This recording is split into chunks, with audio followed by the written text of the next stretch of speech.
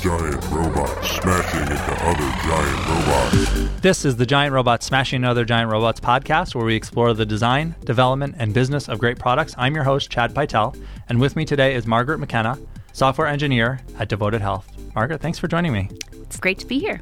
So listeners of the show might be familiar with Devoted Health, but in case someone didn't hear the previous episode, maybe just give a very brief introduction to what exactly the company is from your perspective. Sure.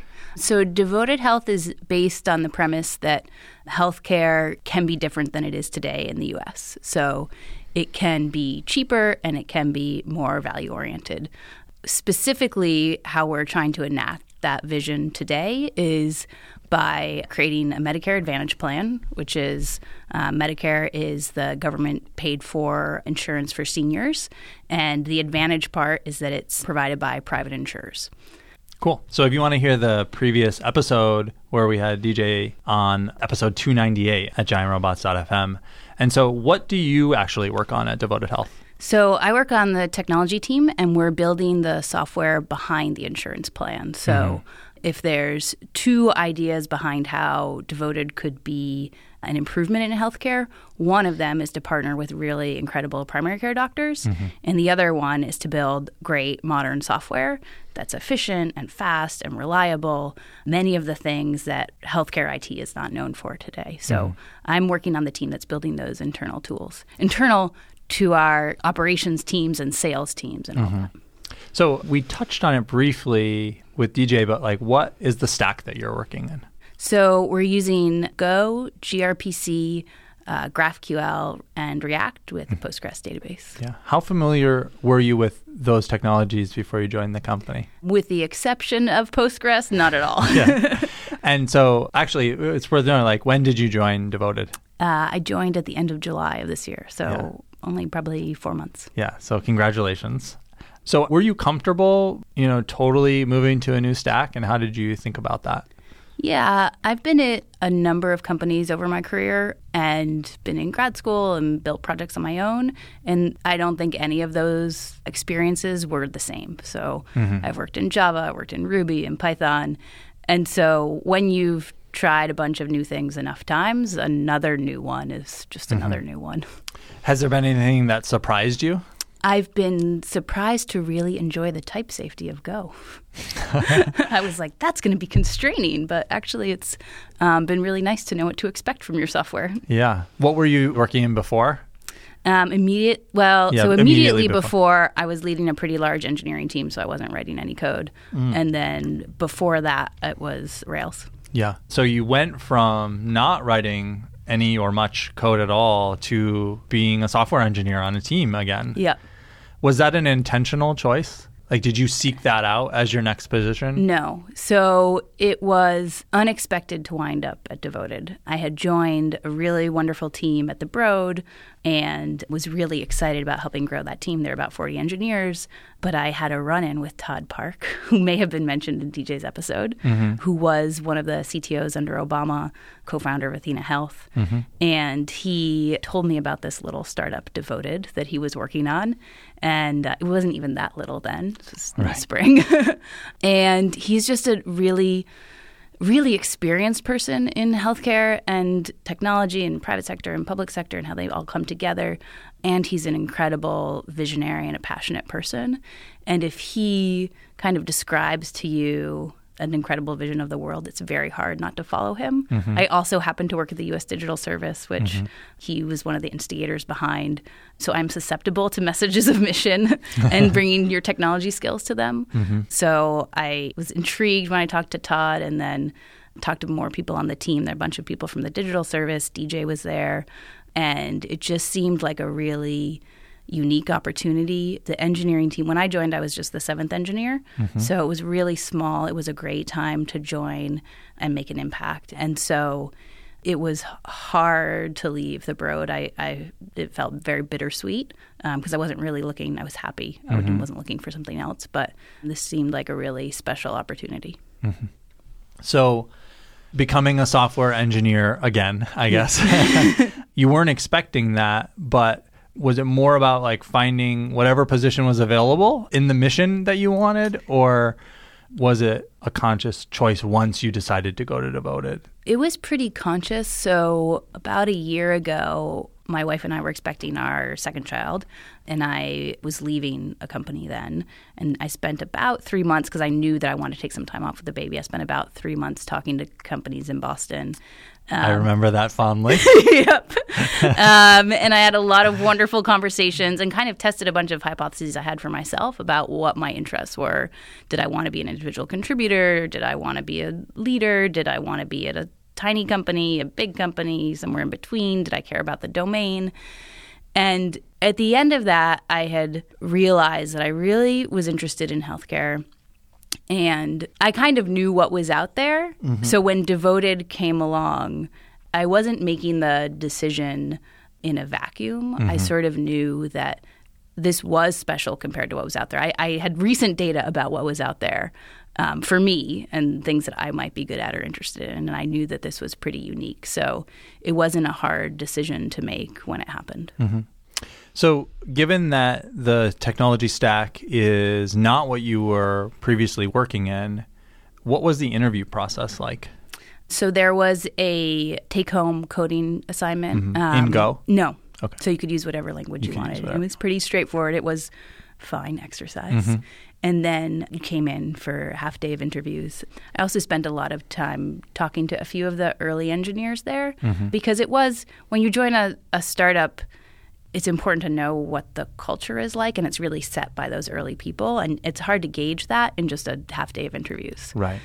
So I spent a fair amount of time with people before I was ready to pull the trigger. Yeah.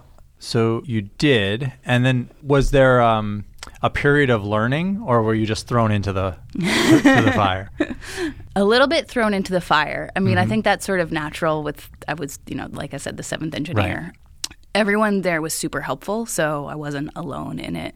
I also sort of naturally found the insurance space is so large in terms of all the things that need to be built or integrated with.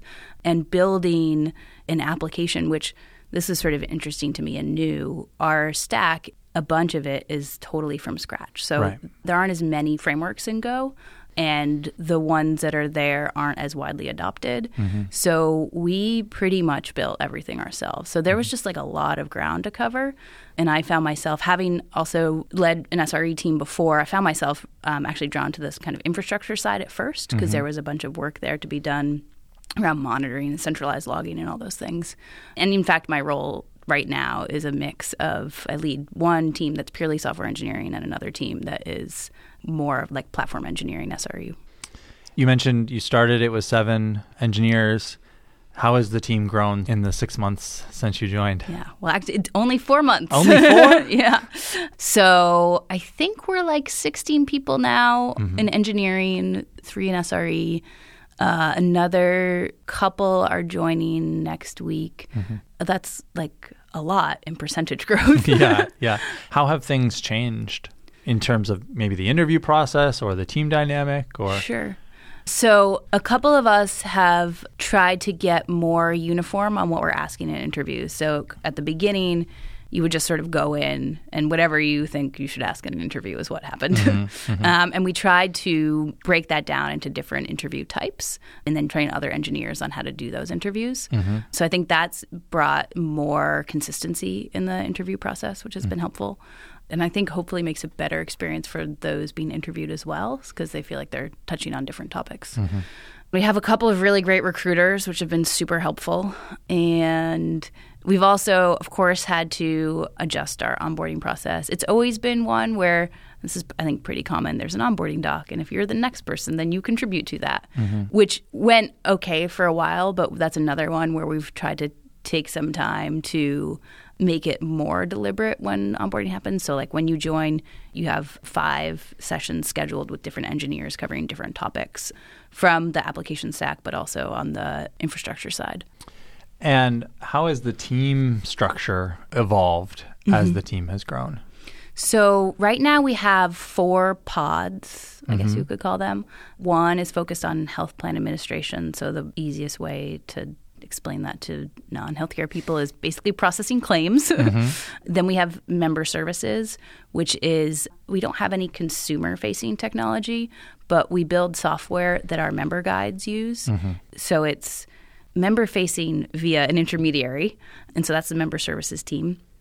And then there's a provider operations team, so that's one of the teams that I lead, and that's how do we ingest provider data, which is quite heterogeneous because every single doctor's office basically will send you their own list of data in their own special way.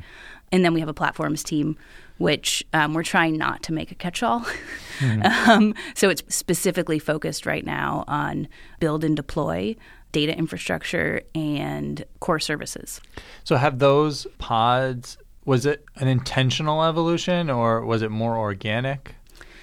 So the way that, as I understand, things were first organized is that they sort of divided the world of Medicare insurance into 13 work streams. So 13 areas that had to be addressed and covered. And the hiring for Devoted has also been really interesting. I think most people on the team, certainly like probably 70% of people on the team, have been a director or VP or architect. So the initial hires were really heavy on the, could I give you a work stream all on your own and could you be successful? So we started out that way. Even with very senior people, one person to one large area breaks down pretty quickly. So we basically clustered those work streams, and they did sort of naturally fall out of those. So I know you've only been there 4 months, and I'm sure everything's great. But like, are there things that, especially since you have previous perspective of leading a team and being a director and that kind of thing, I'm sure that there are probably some things where you're like, we could do this better. Yep. Can you talk about some of those? Yeah, let me think about that. Maybe a better way to start the line of questioning is like, do you, as a software engineer, are you taking an active hand in evolving how the company works? Yeah, I think what's great about the culture is that many people take an active hand in how it evolves. I think people do generally feel empowered to change things or address things or bring them up with a team if they see areas for improvement.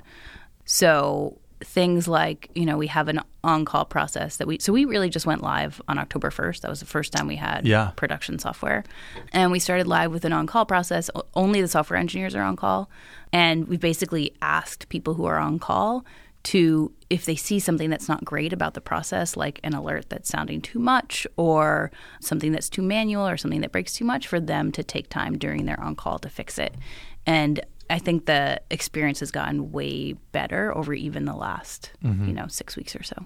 Yeah, I find that continuous improvement is one of the values of Thoughtbot, but making sure that you incorporate continuous improvement in your process is critical to making sure that you're constantly improving.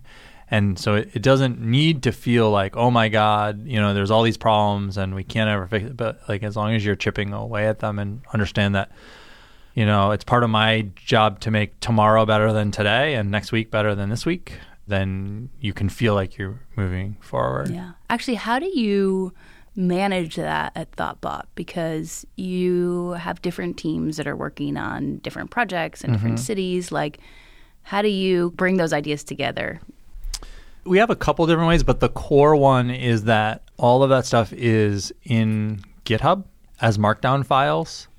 And even if something is not exactly articulated in a Markdown file in GitHub, we still use GitHub issues to track bugs in our process and the company itself.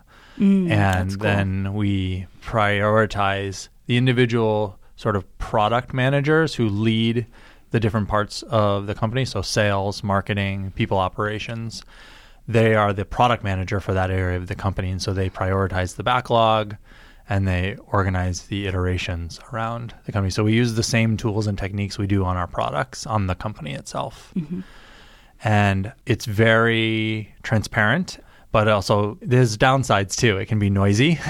And, it can be intimidating to, and people know how GitHub works generally. Like, you can subscribe to a repo, and when people create an issue there, you get an email about it. And so it can be pretty intimidating to, on the poster side, be like, oh, I'm posting an issue about the way that we work as a company. I got to get comfortable with the fact that, like, X number of people are going to get an email instantly about it. Yeah. How do you manage that? One is giving people time and space to get comfortable with that. It's different than how most people have worked before. The other is making sure that people understand that it's more important that the issue gets surfaced than exactly how it does or that they're the one who does it. And so, we have other values of trust and transparency. And in that, we talk about not having conversations behind closed doors and that kind of thing, like about other people or about problems.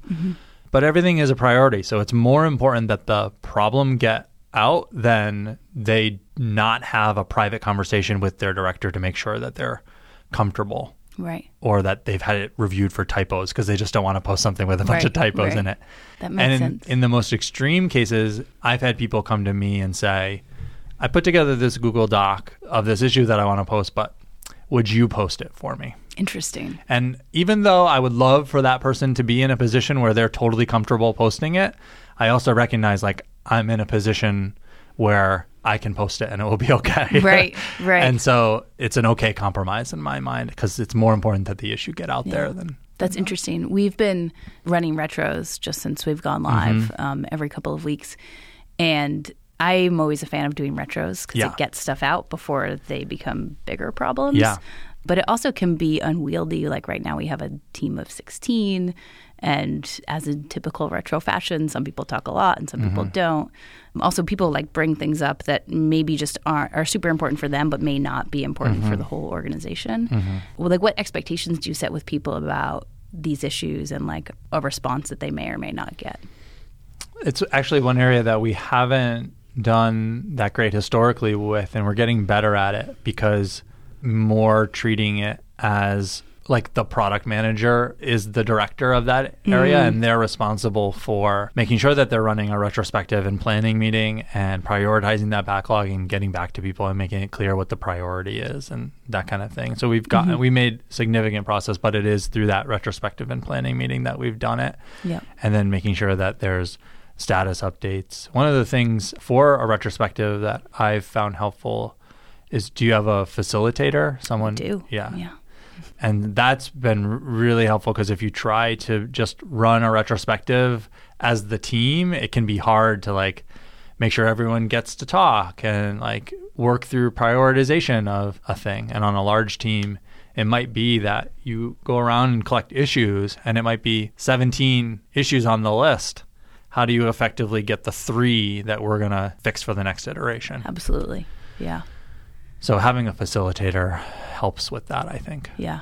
So the way that we do it is usually like for the company stuff, it's the director who's typically doing that with the team. Yeah, it's interesting. I've started a company. So I was at a startup with one engineer. And then when I joined Runkeeper, I think there were about 25 people. So the engineering team probably wasn't more than 12 or so. But I guess this goes back to the acceleration piece that I've never been in a company that's gone from 7 to 18 in 3 months. And that I think we are shifting from a place of everybody can kind of just do their own thing to how do we communicate across the team? New people are joining. How do they hook into things that are happening? I can imagine, correct me if I'm wrong, but I can imagine that at a company that's in healthcare, you're trying to do things in a different way. You're trying to break the traditional mold. And so there might be a tendency to be like, we got to make sure we don't become bureaucratic and we got to make sure that we don't fall into and just become like a big insurance company. There's probably healthy pushback on. Yeah, I think there's some of that. Although on the engineering team, so there are a number of people from Athena Health, but there's also a lot of consumer startup people.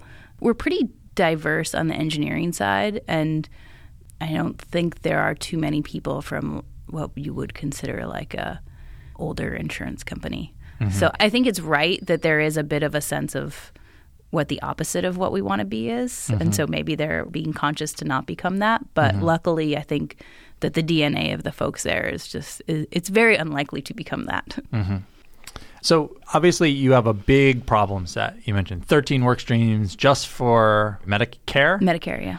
But it doesn't stop there, right? Like, so how do you, especially as an individual software engineer, like I'm sure the backlog is enormous. How do you deal with that? So each pod does have a product manager. Sometimes there's a couple of product managers on a pod. depending on how many work streams are on that pod.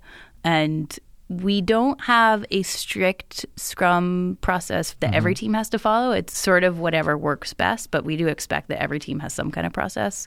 All of our work is in Jira. That is common. You know, in the first part of sort of pre-January 1, this is our first year launching, the list of things to do is pretty prescribed. So CMS says, here are the regulations. You must comply. It's more of project management work. It's going to be really interesting. I think the team is excited about what happens after Q1 because I'm sure there'll be some reaction to January 1st. But what are the products that we want to build that are actually special for us, that are not just satisfy the regulations but make us quite different than other insurance companies? And then I think it will be interesting to think about how we do sort of the roadmap process and idea generation. And we have a couple of people on the team who have great experience with user research, and sort of folding them in more to the product process I think will be fantastic.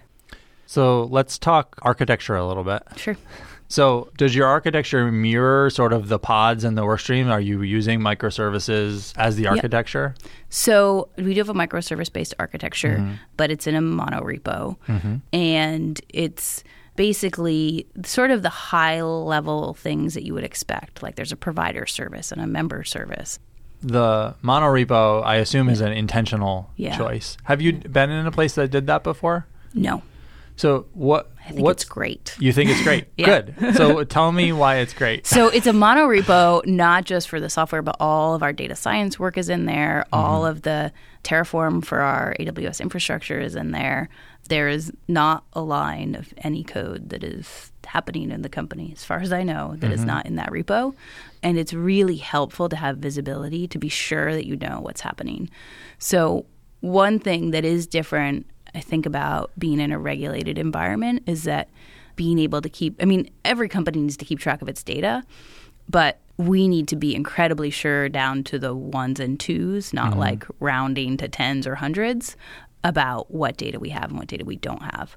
So understanding all the processes that affect that and having visibility into them, I think, is really valuable. So you're not like, oh, I'm just working in this repo, and I didn't know that there's some other repo where it does X to the data after the fact. So I think that's been really valuable. Certainly, I think for onboarding people, it's easier to put them into one place.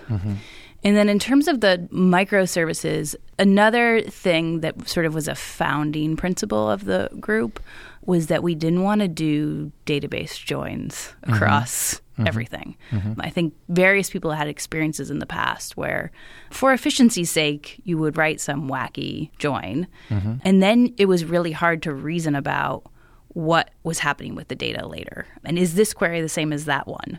So for reporting's sake, or for even what you surface in an application. So one thing that we do that's interesting and new to me is that we have a single database per service.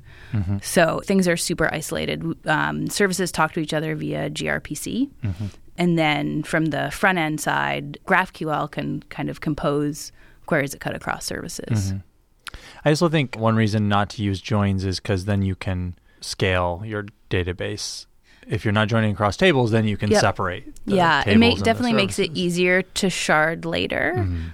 Another interesting thing about us right now, which will change, so it's great that it's there, but like scale is not our problem right now.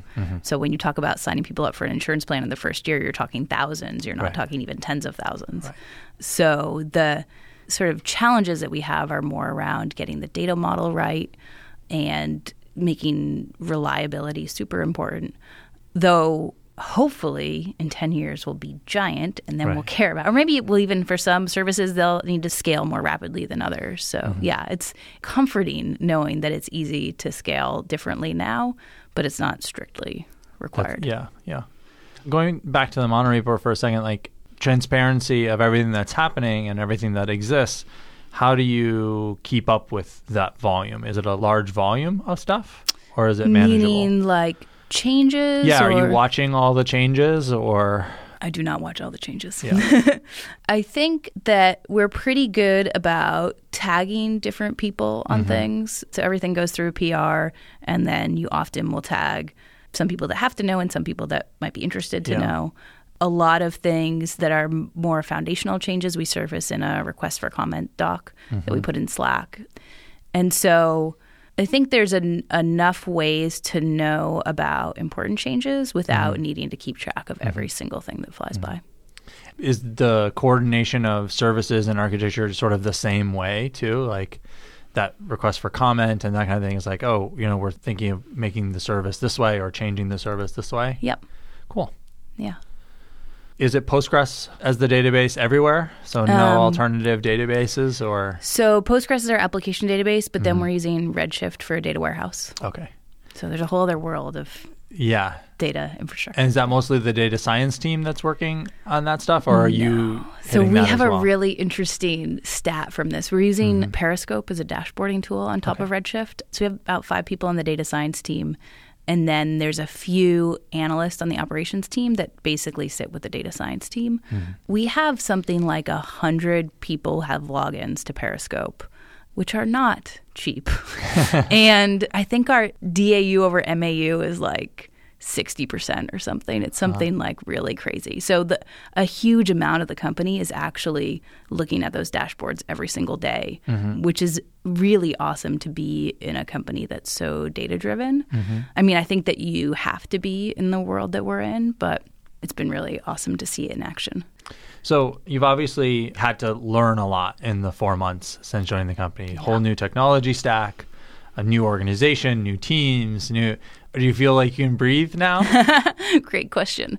Yeah, I mean, it's a lot. It's not only a lot, but we have this deadline coming up January 1st where we're going to start serving members. So if we don't process a claim, that's your health. If we don't fill your prescription, that's your health. So there is pressure on getting it right. And I think that's it's a good kind of stress to have. It's like they're the stakes that you want to be involved in. But for sure, it's a lot. Is there something on the horizon for you where you're saying, like, I want to learn this next, or this is a challenge that I want to solve next for me? Well, I've really been enjoying, so because I'm sort of on a application team and a platform team, I've been enjoying kind of going back and forth. So in the last couple of weeks, I did a deep dive on provider ops and getting more into the application code. And it's interesting to then come back to platforms work because we're moving to Kubernetes and thinking with my developer hat now, like, oh, I just did this thing over here. Like, can I do it in our new Kubernetes land? So I think right now I'm just enjoying the go deep, come back up, figure out, okay, how can we make things better for other developers? Well, thanks so much for stopping by and sharing with me and the listeners. If people want to get in touch with you or follow along with you or whatever, where's the best places for them to do that? I'm on Twitter at Margaret L. MCK. And you can subscribe to the show and find notes for this episode at giantrobots.fm. If you have questions or comments, email us at hosts@giantrobots.fm. And you can find me on Twitter at cpytel. This podcast is brought to you by Thoughtbot and produced and edited by Tom Obarski. Thanks for listening, and see you next time.